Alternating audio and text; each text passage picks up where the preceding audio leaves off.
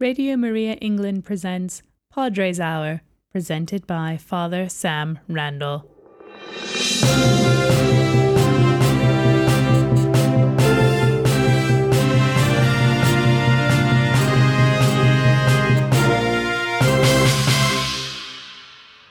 Welcome to Padres Hour, and we're broadcasting this live from our studio in Cambridge. I'm Father Sam Randall, Priest Director of Radio Maria, and thank you so much for joining us. This morning, I have with me, actually in the studio, because most of these interviews are done through Zoom or Skype or various otherwise, but dear Father Chris Vipers has come to join me, which is great. Chris and I met about 2 years ago, when I was looking at where we might have a studio. So he knows a bit about us. But this is his first visit to our studio. So welcome to you, Father Chris. Thank you, Father Sam. Great to be here with you this morning, and great to be here and just meet the team. What an amazing place. It is amazing. Thank you so much. Yeah, Father Chris is... he's the Westminster Diocesan Directory of the Agency of Evangelization. So he's a very important person. And I suggest he might need an anagram to remember that title. So he's got an extra large business card, haven't you? You could say that. Get all those words I've got lots of jobs. Yeah, that's great. It's true. He's also parish priest of St Mary's Moorfields in the city of London. What else are you doing there? And another parish as well, St Joseph's, Bunhill Row, which is the Barbican parish as well. It's 10 minutes from St Mary Moorfields, and Really? it's there just on the edge of Islington, which is a great part of London. Do you get free tickets for the Barbican? Oh, I wish. Come on, Sam. I wish. Once I went to an extraordinary jazz mass at the Barbican in one of the churches. Do you know that? I did. Yeah. But I have to say, yes, I did get, because the director of the Barbican, Sir Nicholas Kenyon, he's a great Catholic, and they a couple of years ago put on a production of Jesus Christ Superstar. A Really? revival of JC Superstar, and I was given complimentary tickets for that. What an amazing experience that was. Kind of took me back to my childhood when Jesus Christ Superstar first came out. But what an amazing revival production that was. How What an fantastic. experience, you know. I don't normally do this to guests, but you look like the sort of person I could say, how old are you, Chris? I would say guess, but none of you can see me. I'm 58 next birthday. Okay, so that makes sense about Jesus Christ Superstar as a revival. That was so significant to my own childhood as well. Yeah. So I was exploring faith, and I went with some friends down to London, as you always go up to London, don't you? Yeah, that's right, And yeah. it doesn't matter if you're going down from the north. And Jesus Christ Superstar, how wonderful. How And the other beautiful. great influential musical that came out, I think in the 70s too, was Godspell. Oh, Do you yeah. remember Godspell? And that lovely, I think it was before you broke for the interval, where everyone was invited on the stage to come and drink some wine. Well, I was only about 10, but so I think I got some lemonade. But it was just a real vibrant experience of being Christian, and it was right there in the heart of Theatreland. I mean, how amazing was that? So years later, when I went on to be National Chaplain for the Catholic Stage Guild, as it then was, Oh, really? CAPA as it now is for the Performing Arts, I just thought, faith in the heart of Theatreland, it's there. There's people of faith there. There's amazing stuff happening. Beautiful. So to hear the name of Jesus Christ spoken in the West End, that's quite something. Yeah. Oh, well, thank God. And thank God for the witness of these Catholics and Christians in that place. So, now you're a convert like me, although different from me. We, Chris and I come from the two wings of the Anglican Church, so I'd say that. Tell us something about your background and your journey into the Catholic Church, Chris. Oh, with pleasure, Father. Thank you. I was brought up in a household that was just kind of full of faith. It wasn't OTT, it was, but it was just natural. Faith was very natural. So going to church was very natural. My local Anglican parish in West London, I joined the choir. I sort of was promoted eventually to be head choir boy, until my voice broke very dramatically. But it was in my local church that I really and through hearing stories that Mum used to tell me, bedtime stories, Dad didn't have a particular faith, but he always came along for the ride, and Dad was a great supporter. But it was Mum who told me, stories about Jesus. She taught me how to pray. She taught me the Lord's Prayer. And I learnt from a very early age that Jesus was my friend. And that's never left me. And it was in my secondary school, my Church of England secondary school over in West London, in Sunbury-on-Thames, called Bishop Wand Secondary School. Let's get a shout out for that. That we had a school mission when I was in year 9, and we had 2 young Anglican Franciscan friars. Okay. Now they were pretty radical. They got long brown robes and wore sandals and carried guitars on their backs, and they just took our school by storm, So the first impression was, my God, this is the God Squad. The Bible bashers are coming. Whoa, But as the week of mission unfolded, they kicked a ball around with us at break time. They'd sit with us, by the tuck shop, my favourite place, and just listen to us. Just, how's your life? How's it going? But it left me just feeling, I want something that they're on. Whatever they're on, I want a bit of it, They were full of joy. Mm. I mean, I knew I wasn't going to wear a long brown dress, and I didn't do sandals, and I couldn't grow a beard, but I was only 13, Right. But I just, the joy that was there, and that's where my sense of vocation first started. I've got the Church of England to thank for giving me that sense of vocation, for teaching me to pray, for helping me fall in love with the Lord Jesus, And that's seen me all the way through, I've got so much to thank. And then when I became a Catholic, when I joined the Catholic Church in 1996, it was something very natural for me. It was a small step, because I was almost there in heart and mind. I'd been at university in Manchester. I'd been part of 2 university chaplaincies, Anglican and Roman Catholic. It was when Pope John Paul II came to England on his pastoral visit in 1982. And I went along to that great papal mass in Manchester in Heaton Park to be part of that, So it was, I'd fallen in love with the Catholic Church. I just now needed to walk through the door, and that's what I did in 1996. And I've never regretted it for one second. And I only look back on the Church of England with great love and great gratitude. You've missed out being ordained an Anglican, weren't you? An Anglican priest? I was ordained an Anglican priest in 1989. And that was a wonderful event at St Paul's Cathedral. I remember Mum bought a new hat for it. All my family were there, such pride. Lovely. They were all the way through. Even Dad, who I've already said wasn't really a man of faith. He said to me very early on in my life, when I said I thought I wanted to serve the Lord in the ministry, he said, "Son, I'm proud of you." For a son to hear that from his dad is something really important. And my Anglican ministry was in North London, in Wood Green and Palmer's Green in North London. And it's there that I cut my teeth in ministry, and those L plates that I put on, rather like learning to drive, the L plates that I put on when I was first ordained, I've never taken them off, Father. I've never taken those L plates off. No. I'm learning how to be a disciple every day. Yeah. I'm learning how to be a priest every day. Amen. Yeah, that's great. I mean, it's true for all of us. So did that mean you did 2 curacies? Or?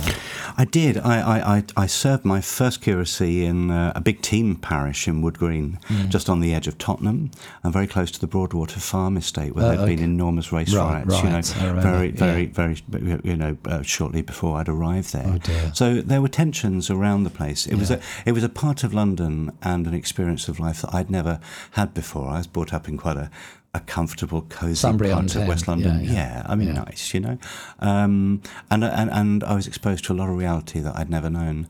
But I just fell in love with people. I just love people. And if you ask me why I'm a priest today, well, I'd have given you the same answer like 31 years ago when I started in ministry, as I'll give you now 31 years on. It's because I love the Lord and I love his people. And I just want to give my life and spend my life serving them. Amen. It's wonderful. That's beautiful. So, I mean, you're an Anglo-Catholic background, aren't you? Yes, Yeah, yeah, St. Stephen's House. yeah. That's, listeners, why I said we come from different poles. Father Sam's a bit of a Bible basher, you know. I am, it's true. I still am. I just used to swing the incense. Yeah, he's an incense swinger. I'm a Bible basher. There you go. St. Stephen's, wasn't it? House in Oxford. Yeah, A great place to be. I mean, it was St. Stephen's House, Oxford, an Anglican theological college, and they occupy the place that was the home of what's called the Cowley Fathers. It was an Anglican religious community, and so the walls were soaked in prayer, but with a strong sense of mission in the house as well, because that was always the charism, the ministry of those Cowley Fathers, that religious order. And so when they moved out and our college moved in, you could taste it, just that sense of spirituality and that sense of service and mission. Okay. I've never been to St. Stephen's House. Perhaps I go. I bet the old chapel's different from the one I had at Ridley Hall. Just follow your nose, you'll smell the incense. Okay, we never had any incense. Yeah, okay. That's wonderful. So, extraordinary. Falling in love with the Lord and loving people is a good basis, I think, for everything, not just being a priest, but also in your work as an evangelist.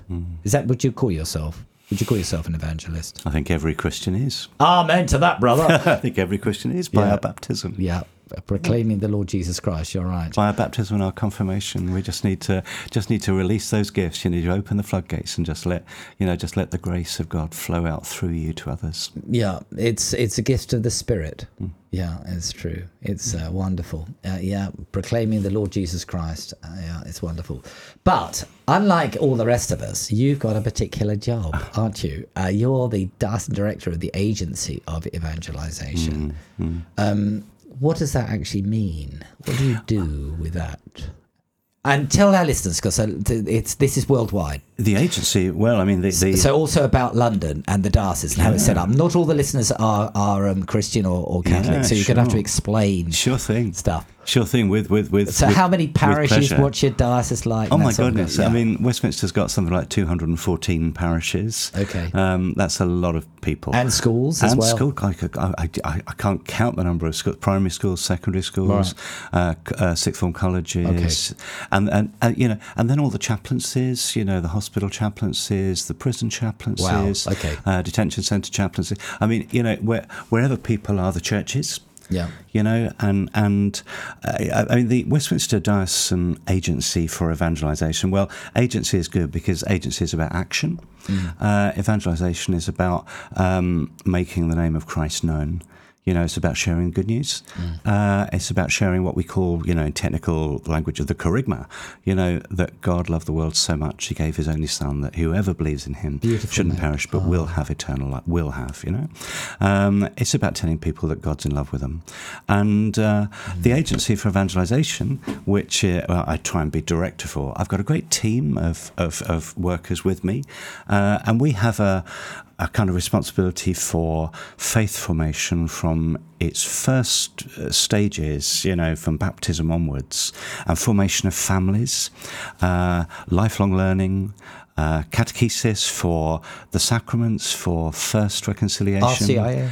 First Holy Communion, the rite of Christian initiation of adults, so that's, adults becoming believers, and also supporting families and couples preparing for the sacrament of holy matrimony, but also walking with those couples through sometimes periods of challenge and periods of difficulty, and just being there for them. We have a really wide remit, because our foundation principle is that God gave Jesus to the world and Jesus gives us to the world.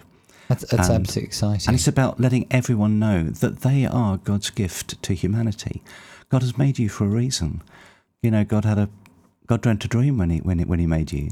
God has a plan for your life and a purpose. And it's about helping people to discover that and their place in the mission of Christ.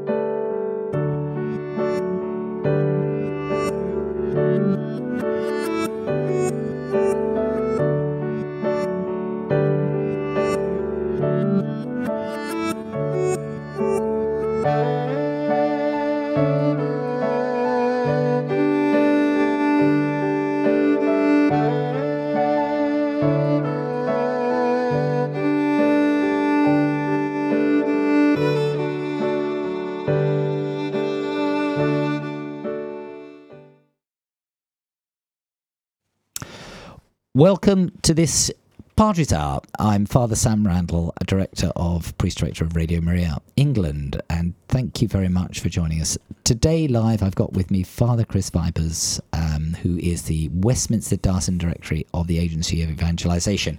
And just before the music break, he was telling us about his work, which sounds so extraordinarily huge, Chris. It sounds like you're the parish priest of the parish priests. Does it feel a bit like that? My goodness, that's a bit scary as a description. I think what we try and do in my department, in my agency within the diocese, is to just encourage our parishes to be places of mission, places of service, places of witness, and places of welcome. You know, I mean, we're rather like, you know, Marks and Spencer's, or, you know, other brands are available, but we've got branches everywhere. You know, and we are where people are. You know, and it's reaching out into our neighbourhoods and into our communities. We saw that writ large, Father, during the pandemic, where, you know, churches as neighbourhood hubs, neighbourhood centres, were places that, you know, really reached out into the community, even when people couldn't come into our buildings physically because the doors were locked and the doors were shut by government, you know, instruction. The church was going out, was there for people. So my agency is my department is really there to try and encourage and enable parishes to be those missionary hubs, outward looking, always having an eye for those on the margins, for those left behind, but also, you know, it's a place of welcome for all ages. Right. You know, from old cliche, from cradle to grave. You know, and particularly those who want to go deeper in their relationship with Jesus Christ through preparing for the sacraments like First Reconciliation, First Holy Communion, preparing for marriage, preparing to be received into the church, to become Catholic Christians themselves, preparing teenagers for confirmation, and for just receiving, you know, getting ready to be zapped by those sevenfold gifts of the Holy Spirit, and just accompanying people in their discipleship, in their journey. Oh, wonderful. If I was a new priest, just appointed somewhere, and I thought, right, I need to really assess where I'm at, would you help me do that? So if I go to a parish, say in the East End, and I want to get an idea of how best to engage, I pick up the phone, ring you'd come along? I would. You'd buy me lunch. It's amazing. Yeah. Jesus did all his best work over food, didn't he? You know what I mean? True. But no, I mean, and what I'd do is I would go. I would go and sit with that new pastor, sit with that new priest, and maybe with some of his parish team, as well, because it's not all about the priest. You know, the priest is there with just particular responsibility within that community of pastoring and leading, but, you know, to share it with a team of parish leaders is a great thing to do. And I'd say, you know, just tell me about your parish. Tell me what you've discovered so far. Tell me some of the people you've met, some of the streets you've walked. You know, some of the stories you've heard. And then let's together begin to sort of find a charter direction, charter course that maybe the Lord has for this place. You know? That's extraordinarily encouraging. We come, as we explained, from different perspectives, and I would naturally think of lay engagement. But I have come across some churches in the Catholic world that are much more totally priest-dominated, and that, you know, I remember I had a conversation about Bible studies, and the person actually said to me, "Well, I don't do that; the priest does it." You know, it's sort of, you know, it's like only the priest has a Bible. Yeah, you know, wow, it's scary. Yeah. You know, let's go. Come on, grow but up. We just need to grow up. You're actually encouraging Vatican II, aren't you? God, sort of, big time. Well, I mean, I was born in '63. You know, so I mean, the Vatican II was well underway. I mean, we just have to do it. It's realising the ministry of and the mission of all the baptised. People of God. The whole people of God. That lovely phrase that Vatican II used, the people of God, that means everyone. Amen. With no one left out of that. And one of the exciting things is Pope Francis has invited the church to enter into what he's called a synodal. That means a kind of a journey process, starting this October. Every diocese throughout the world a process of listening, of consulting, of journeying together, of studying Scripture together. Now, how that's going to look in individual dioceses and how that's going to then pan out in local parish communities, I think is yet to be revealed. Are you taking the lead on that for Westminster? I'm waiting to hear what we're doing, and so I'm waiting for our leader in our diocese, Cardinal Vincent, to kind of announce how he wants that process to look, and then certainly as parish priest of two churches and within my agency, the Agency for Evangelisation, we'll do and be whatever we need to be. Presumably, your agency has seen bishops come and go a bit.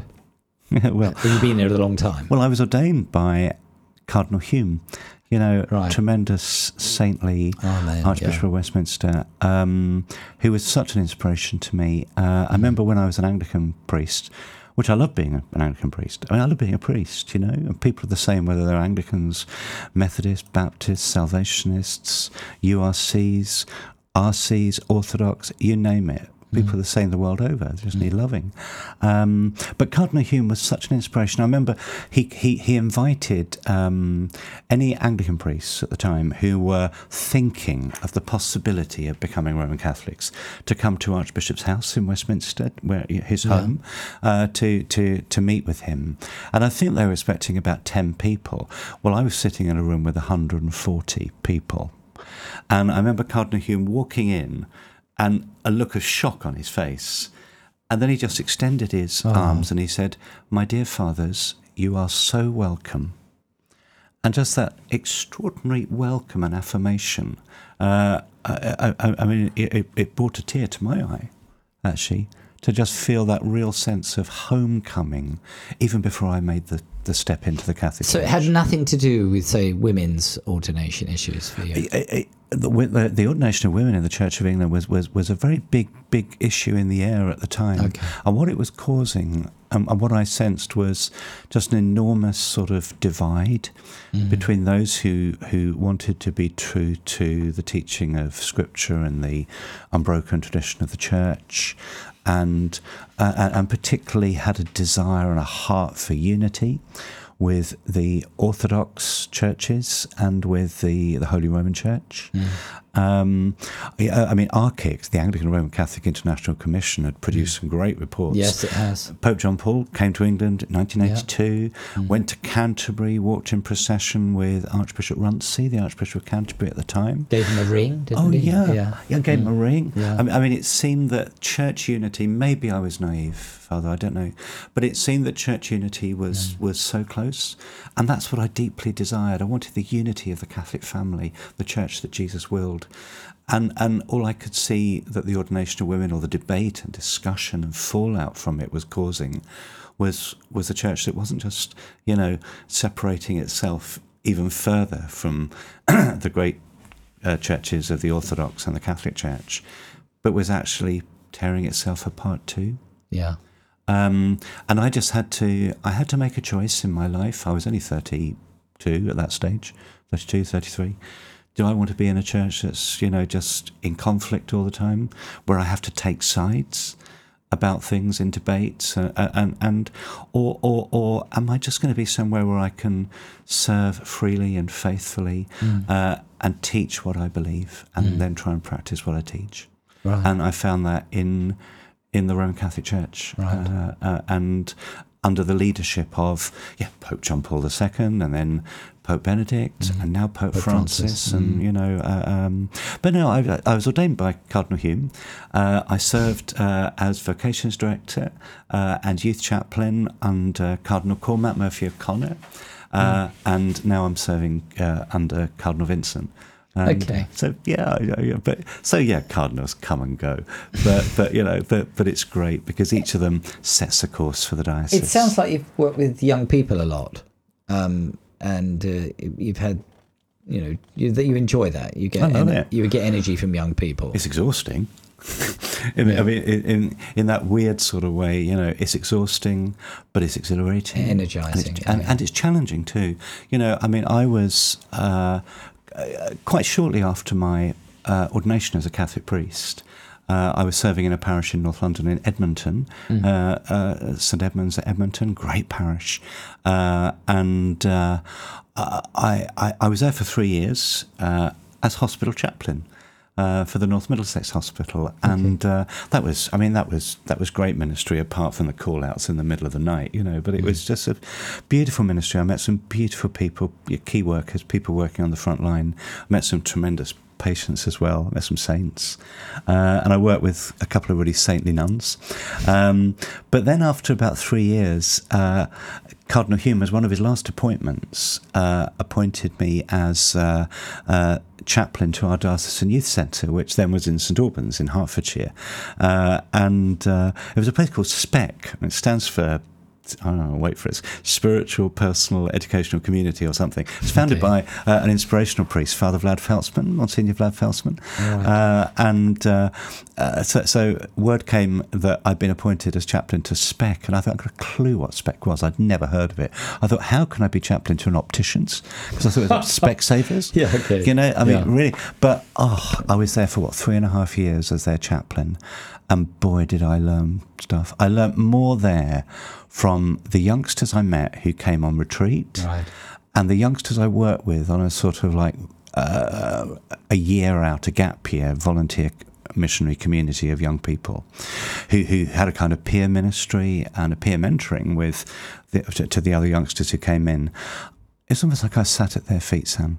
I learnt so much from them about how to speak of Jesus Christ, how to talk to young people in a way that really landed with their experiences, and with their own understandings and their own values and aspirations. It was inspirational to me that time. Isn't it wonderful being on that journey of discovery? Big time. Isn't it lovely? You've been vocations director as well, haven't you? Yeah. I was for almost all of Cardinal Cormac's ministry as Archbishop of Westminster. I was his vocations director, so about 8 years, just over 8 years. Really? Because of your youth were you chosen, or your good looks? Sam, put your glasses on. I don't know. Again, it was really surprising. I mean, one of the great things about being a Catholic priest is that you never apply for jobs. You never apply for a new parish. You never apply. You're sent. You're appointed. When I was ordained, I had to put my hands between Cardinal Hume's hands in my ordination ceremony, and he said, "Do you promise respect and obedience to me and my successors?" And in my little voice, I said, "I do. I do, and I do." And that means that wherever they want me to be, I'm free for mission. I'm free to be sent. And I've been asked to do some crazy things in my ministry that I'd never have thought I could do or wanted to do or had anything to bring to, so it's all been gift. Wonderful. And growing, and it's extraordinary. We did talk about team, and I was going to ask you who's in your team. So, because I guess they're listening to this, and let's affirm. Wow. Well, is it going to be loads? No. Actually, no. It's a lean, mean fighting machine. I've got 2 fabulous catechesis advisors who advise parishes and catechists, lay catechists, catechetical coordinators, pastoral assistants in the formation that they give to young people and to adults. That's Mary and Anna. So a shout out to Mary and Anna. Yo. Okay. I've got Adrian Cullen, who's a lovely guy, is a deacon, has just moved on from my team. The Cardinal's appointed him to some other work, but he was our first evangelisation coordinator. Okay. And we're looking to appoint a new one, so pray for that. Everyone out there, please pray that God sends us the right person. I've got Roger, who's a deacon as well, and Roger's our coordinator of marriage and family life ministry. Okay. And brings a rich experience from a rich marriage himself, but he's a granddad now too. But a rich experience of preparing forming couples for the sacrament of holy matrimony, but also of accompanying couples whose marriages are going a bit, a bit pear-shaped. And Roger brings a pastoral heart, and I've got our great administrator. I've got to give a shout out to the guy who makes the best coffee in the office. Warren is our, and that is my team. But I said we've got 214 parishes. Yeah. You know, the team extends, it goes on. It's not just the priests, it's all the people in those parishes. We've got an army of catechists, you know, who work in our diocese. I think it's the same in every diocese. An army of catechists who bring all that wealth of experience, but they bring their own love and their own passion to it and their own faith journeys as they accompany the faith journeys of young people. We've got armies of youth workers across the diocese in our parishes. It's just so blessed. We're just so blessed. What about other dioceses? I mean, you probably only know about England. So do other dioceses structured similarly? I don't think East Anglia's got the equivalents, really. Well, you pinched our bishop. We had Bishop Alan Hopes was our assistant bishop in Westminster. I knew Bishop Alan when he was an Anglican priest. Right. In fact, when I was in the parish in Wood Green in North London, Bishop Alan, then Father Alan, was in the Anglican parish of Tottenham, bang next door, in the shadow of Spurs football ground. Okay. And I knew him then, and I respected him and loved him very much then. You know, he was a great mentor to me as a junior priest. And then he ended up as being one of our bishops in Westminster, and now he's Bishop of East Anglia. So I think different dioceses have different approaches to it. You know, some have people in post who coordinate all this on a diocesan-wide basis. Others have part-time. Others have different structures. But I can only really speak for Westminster because I think sadly as well, Father, too, the pandemic has seen quite a bit of diocesan restructuring in some places because of money. I think that's been part of it. We haven't experienced that in Westminster, but I know some dioceses have. But at the same time, I know some restructuring that's happened in certainly one diocese that's not a million miles from Westminster Diocese, which is really putting evangelisation front and centre. Wonderful. And I really respect that, and I really look forward to seeing how that blossoms and flourishes, because it seems to me that that's a really gospel-inspired vision for how you want the diocese to go forward. I mean, if we're not doing mission, we're not being church. Yeah. We're not doing mission, you die. You know, it's not just about survival, though, is it? It's actually our identity. It's about being faithful. Yeah. You know, I mean, go and proclaim the gospel to all the world, baptizing them in the name of the Father, the Son, Holy Spirit. Jesus, you know, Jesus' last command to us, you know, it's almost like Jesus pleading with us, you know, this is what I need you to be and I need you to do, you know, and I mean, I think Mother Teresa or some other saint sort of said, I know all the saints seem to say kind of similar things to us, maybe. You know, I don't need you to be successful, I just need you to be faithful. Oh, man. Yeah. That's beautiful. Okay. I wanted to ask about whether, you know, there are parish-based evangelists. Do you have that? Because we did. I've worked with them before, but as an Anglican, I don't know if they do that. Yeah. Do you get specific people who are trained? Some parishes have appointed, and we've got a few in Westminster Diocese. Westminster Diocese is all the North London, is all the London boroughs north of the River Thames, and the whole county of Hertfordshire. So they're just kind of like boundary, you know, it's our little boundaries. But that's a lot of people. You know, London is very densely populated. But quite a few parishes have appointed evangelisation coordinators. Okay, and that's a bold move for a parish budget to actually say, you know, now. You've got to allocate your resources, your spending as a parish, according to your vision. According to your vision, let it be vision-led. You know, and so quite a few parishes have appointed evangelisation coordinators, right. Full-time or part-time. And I can tell you, you know, those parishes that have their mission and outreach has gone to a whole new level. There you go. If you're listening to this, there's an idea for your parish. Why not appoint someone to take the evangelization challenge? But Chris, you know, I mean, the Catholic Church, one of its wonderful riches is its diversity. And Westminster's very diverse, like, well, most dioceses, but actually probably much more diverse than some, isn't it? Doesn't that present some challenges? Cultural diversity for evangelization, for missional issues? Well, I mean, the reality is that a lot of those who've come to our shores and join our parishes, you know, who've migrated to London over the years, bring such a depth of discipleship such a love of Scripture, and such a passion for prayer that is really quite humbling. You know, I mean, my last parish before I went to where I am now in the City of London. City of London is very quiet at the moment, by the way. You know, pray that we reopen. Yeah. You know, I open my doors and I'm just saying, please come in. Whereas before I had to, like, you know, when I lock the doors in the evening, please go home. You know, just go to leave. But my last parish, my previous parish, was in Feltham in West London, just on the edge of Heathrow Airport, with Feltham Young Offenders, the youth prison there that I was quite involved with. Tremendous place. I mean, some very damaged young men in there who know how to damage as well, but some very damaged young men. But our parish primary school, bang next door to us, had, I think it was at last count, 38 native languages spoken of the children in the school. Wow. And that gives you a bit of a glimpse into how our parish community looked and into how our town looked as well. Our London looks like this. Yeah. Our London, our UK is, and always has been, mixed, diverse, rich, full of people bringing their own customs, traditions and stories to our isles, you know.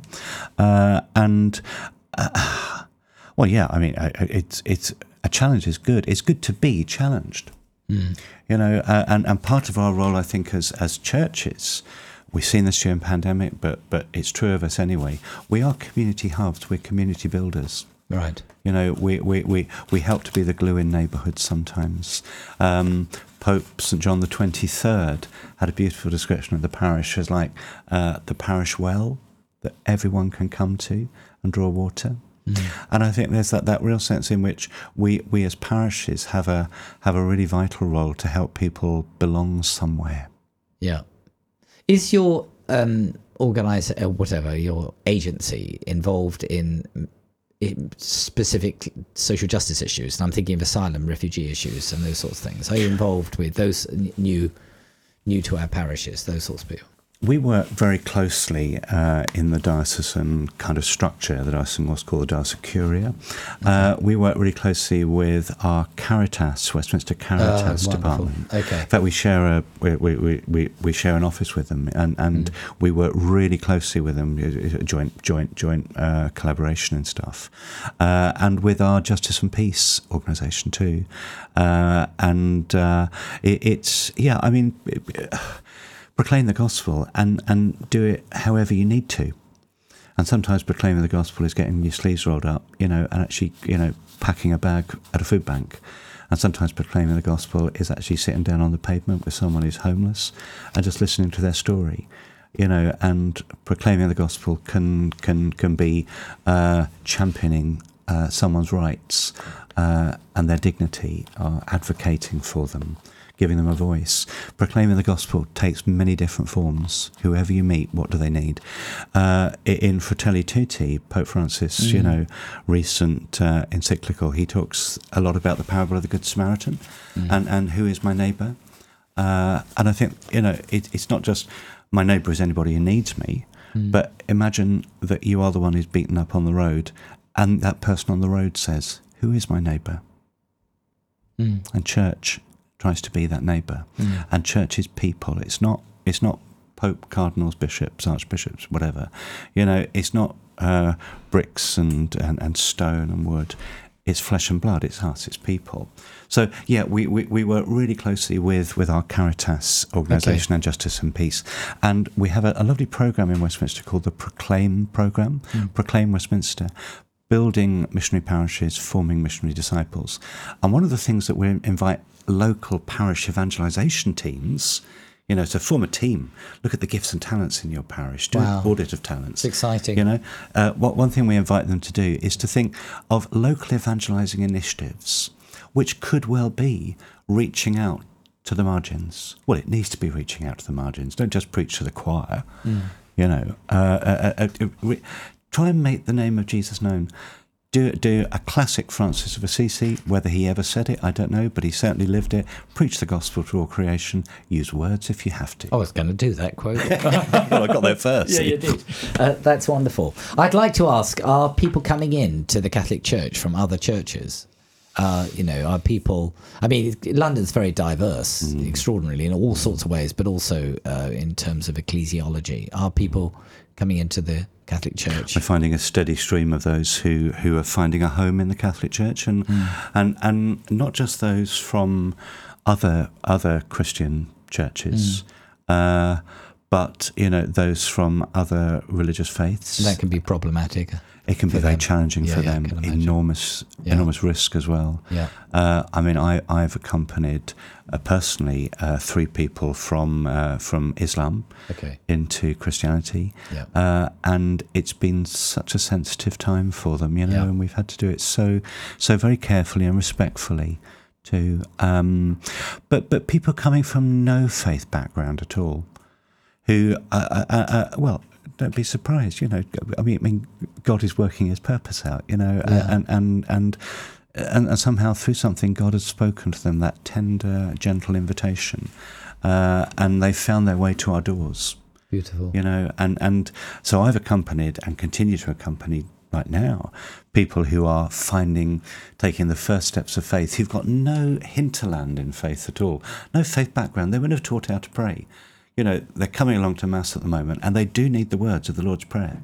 Don't assume they know anything, No. So, and that's beautiful, actually, as people discover that. Because coming alive. I think they've found the voice of God. They've not read it in a book. They've not heard it in a sermon. They've heard it from their heart. Oh, that's encouraging.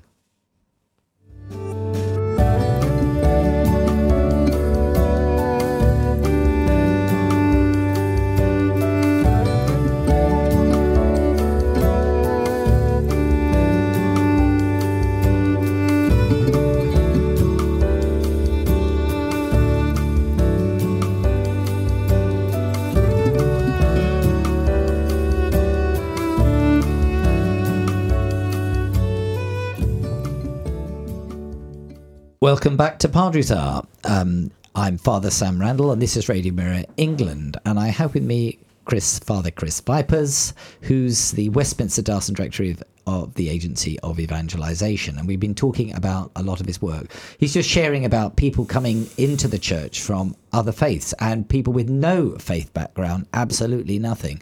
We forget that, the sort of cultural, challenges that we're facing. The world has changed. Now, on a sort of happier note, what about people from evangelical backgrounds? Are they finding their way into the church, Chris? Like me. Like you, Father. Well, I mean, Father Sam, you sort of blazed a trail, but yes is the answer. Yes great. Is the answer. There's people like yourself, Father. There is, dare I say it, people like and this is people in other cultures and other places, Scott Hahn and other, who sort of bring that whole their love of the Scripture has led them to a love of the church. Deeper and deeper, and we do find that, people coming who sometimes shame us in their understanding of Scripture and in their knowledge of sacred Scripture. They can quote chapter and verse. Yeah, we all bring different gifts. I can quote canon law to you, but you can quote the Word of God. No. I mean, I don't mean that. We bring different gifts, so it's complementary, and that's the beautiful thing about the church.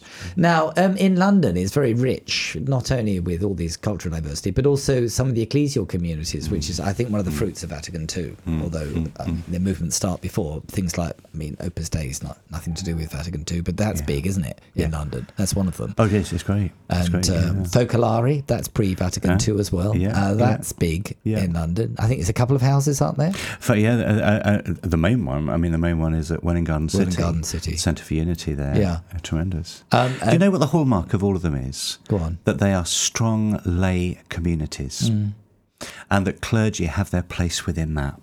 Ordained clergy have their place within that. But they're strong lay communities with strong lay leadership. The Neo-Catechumenal Way has a beautiful model of lay catechists as leaders of the smaller communities.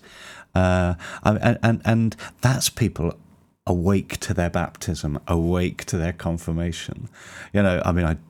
I joshed with you about not knowing the scripture. We do know the scripture, and studying it in small groups like that, through the different movements, Neo-Catechumenal Way, through the Opus Dei, through Emmanuel Community, Shem and Nerf. They're all different expressions of the small communities that we read about in the Acts of the Apostles. Meeting together for the teaching of the apostles, the breaking of bread and the prayers. They all have a particular charism, don't they? They all have an emphasis different. The Shem and Nerf's different from Cosillo and so on. Yes. Yeah. Do you work with a lot of these communities? Because they're in our parishes, we work really closely with them. And it's often people in the new movements who have the greatest heart for evangelisation. As well. I used to, when I was parish priest years ago, of Corpus Christi Church in Covent Garden, which is now the Shrine of the Blessed Sacrament, beautiful church. We used to have something every summer where we'd work with 3 of our neighbouring parishes called Spirit in the City. And it'd take place over 2 or 3 days and culminate in a great Christian festival. Is that ecumenical? No. Okay. We had a few Buddhists came along, but no, that's not ecumenical. That's Hare Krishna came and I meant like did the Anglicans get involved? No, I think they came along to it, but no, it was something that the 4 Catholic churches of the West End wanted to do together. But we harnessed there a lot of the energy and the passion of some of these new communities and new movements came and were part of it, particularly on the Saturday. So it was a Thursday, Friday, and Saturday. The Saturday was a big Catholic festival in Leicester Square. We took Leicester Square over. Permission from Westminster City Council. Fantastic. But we took it over with stages, with a tent for adoration of the Blessed Sacrament, with a reconciliation tent for confessions, with a testimony tent for talks and teaching, and a main stage for music and for comedy, and then all around the edges, the peripheries, you imagine by the cinemas, the Odeon view and all that, walking all around, there were people going in 2 by 2s, handing out prayer cards, saying, would you like us to pray for you? Answering people's questions about it. The new communities are pretty shameless in their evangelisation. They don't care, And I think we all need to learn something from that. The church people have got stuff to learn from each other. They helped me come into the Catholic Church. Groups like the Focolare. Isn't there a lovely French Catholic church just on Leicester Square? Notre Dame de France. I mean, honestly, Leicester that Place, is beautiful. That's a beautiful church. If anyone listening, finds themselves in central London, I mean, where else would you want to be? Hey, but find your way to Leicester Square and to Leicester Place, which is just off Leicester Square, and you'll find the church has got flags of all nations flying in front of it, called Notre Dame de France, Our Lady of France, and it is the most beautiful church. The stone carving in that, it's stunning, isn't it? It's stunning. It's stunning. I mean, artistically, it's beautiful. Yeah, I agree. And spiritually, it's just so attractive. It's just it's womb-like. It's a round church. And you can go and rest there and refresh. Yeah. We've talked about the internationalism of the Catholic Church and COVID. I want to talk about that a bit in a minute, but that followed on from Brexit. Do you think that's going to have any consequence? Because when you go to some of our parishes, there's often priests. We've got blessed from all sorts of places. I was with a priest on Sunday from the Philippines. So we've got priests coming. Do you think this sort of, I know Brexit's nothing to do with the Philippines, but it's a sort of batten down the hatches. I don't know. I think we're trying to work it out, aren't we? But I mean, certainly before Britain joined the European Union, there were priests coming over from Europe and continental Europe and abroad to work in UK.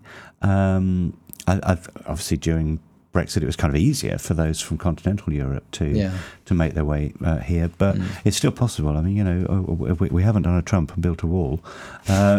People can still get. But think about the diversity in Westminster. We've got 34 ethnic chaplaincies.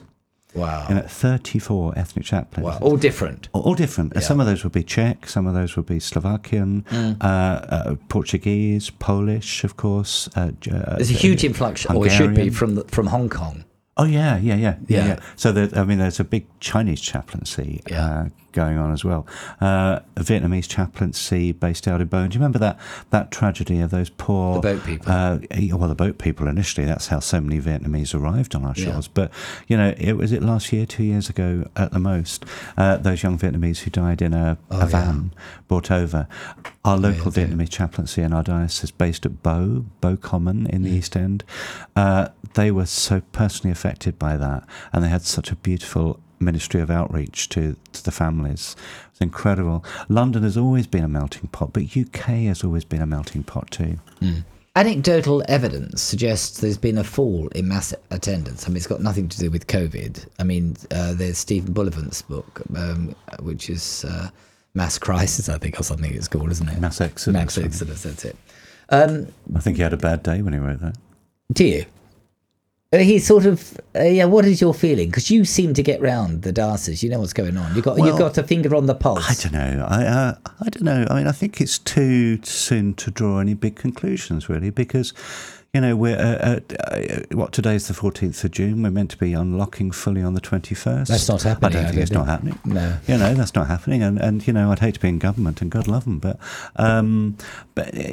we can't draw any big conclusions yet. I mean, what I do know is what I've seen is that the moment our doors were open for Mass, our people couldn't wait to come back. Beautiful. They couldn't wait. They couldn't wait to come back. We during the lockdown, when churches had to be closed and we couldn't say Mass publicly, we celebrated in my two parishes a joint Mass on Zoom, and we were getting over 100 people at this Mass on Zoom, and it was great. But the moment we started to have physical Mass again with the doors open, I kept the Zoom Mass going for those who I thought needed it, until it got down from over 100 to about 4 people. Oh, wow. And in the end, I just thought, why are we doing this? So I said this one Sunday, I said, would you mind awfully if this was the last Zoom Mass, hopefully for now, hopefully forever, and to a man and woman, they all said, oh, thank goodness for that, Father. I said, well, why have you stuck with this Zoom Mass? They said, well, we've done it just for you, Father, so you don't do it on your own. But it was lovely. But, people are coming back. The numbers in Westminster Cathedral are really rising. In my two parishes, they're really rising. And with social distancing that's needed at the moment, that's a big challenge to get everyone in. Are you running extra Masses? We are. Yeah. We are, and some churches need to use a booking system. But what I'm finding is new people coming. They're moving into the area and finding their way to the church, including some who are new to faith. Praise God. And are finding their way to our door. Wonderful. At the end of the day, people need to feel they belong somewhere. And, gazing at a screen on your own, it's like virtual anything. It doesn't really satisfy. No, it's not. We're called into deep communion with God and with one another. Absolutely. We're coming to an end now. We've got, I think, the Walsingham Mass. Oh, beautiful, beautiful. Praise God. Father Chris, have you got any last words for the listeners? I just invite everyone, please, just pray for vocations. Pray for... I was vocation director for 8 years, and I know what... I know what priests are called to do and to be. I know how much people love their priests and value their priests. Pray that the Lord will, call many young men, and that they'll hear that call, and that their families and their neighbours and their friends and their communities will affirm them in that hearing. So that many more will. And we want to pray for people who've got a vocation to religious life, don't we? Because we have mentioned lay people, we mentioned ecclesial communities, and we mentioned priests, but we want to mention... We need our religious women and men, to buoy us up with their prayers and with their love. Yeah. And for everyone just to discover the calling of the Lord, come follow me. That takes a different shape for each one of us, but it's a call that has our name on it. Because the Lord dreamt a dream for us before we were born, and he just wants us to discover that. Yeah, wonderful. Thank you so much, Father Chris, for being with us here at Radio Maria. If you've been listening and are involved or interested in evangelism, we'd love to hear from you. If anything you've heard is touch a heart, if you're wondering about faith and would like more information, if you're wondering about where God is calling you, if you feel somehow an urge in your heart, vocation for some way, you can email us up. We'll put you in touch with Chris or with the right agency or people. Email us at info@radiomariaengland.uk. You can also text or WhatsApp us at 07502 385 010. Do join me for Padres Hour each week. It's broadcast on Mondays live, like today, 11 a.m. Tuesdays in the evening at 9 p.m. Fridays in the early hours of 2, and Saturdays in the afternoon at 5. It's also going to be available as a podcast, so do keep looking. Father Chris, just as we go, would you pray and send us off with God's blessing? Certainly will, Father Sam. Thank you so much. And thank you to all our listeners today. I'm going to pray a little prayer at St. Ignatius of Loyola, that sort of amazing young man whose life turned around as he had a real personal conversion. So, Lord, teach me to be generous, to give and not to count the cost, to fight and not to heed the wounds, to toil and not to seek for rest, to labour and not to ask for any reward, save that of knowing that we do your will. Through Jesus Christ our Lord. Amen. Amen. And may Almighty God bless you and everyone you love and serve, the Father, the Son, and the Holy Spirit. Amen. Thank you. Thank you, and God bless.